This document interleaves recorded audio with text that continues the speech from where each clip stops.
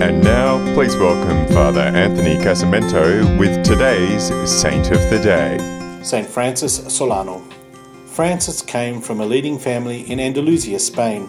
He entered the Friar Minors in 1570 and after ordination sacrificed himself for others.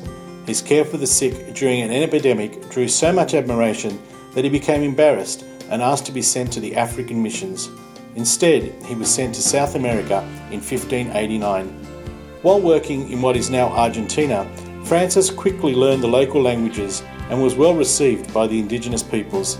His visits to the sick often included playing a song on his violin. Around 1601, he was called to Lima, Peru, where he tried to recall the Spanish colonists to their baptismal integrity. Francis also worked to defend the indigenous peoples from oppression. He died in Lima and was canonized in 1726. I'm Father Anthony, and that was Saint of the Day.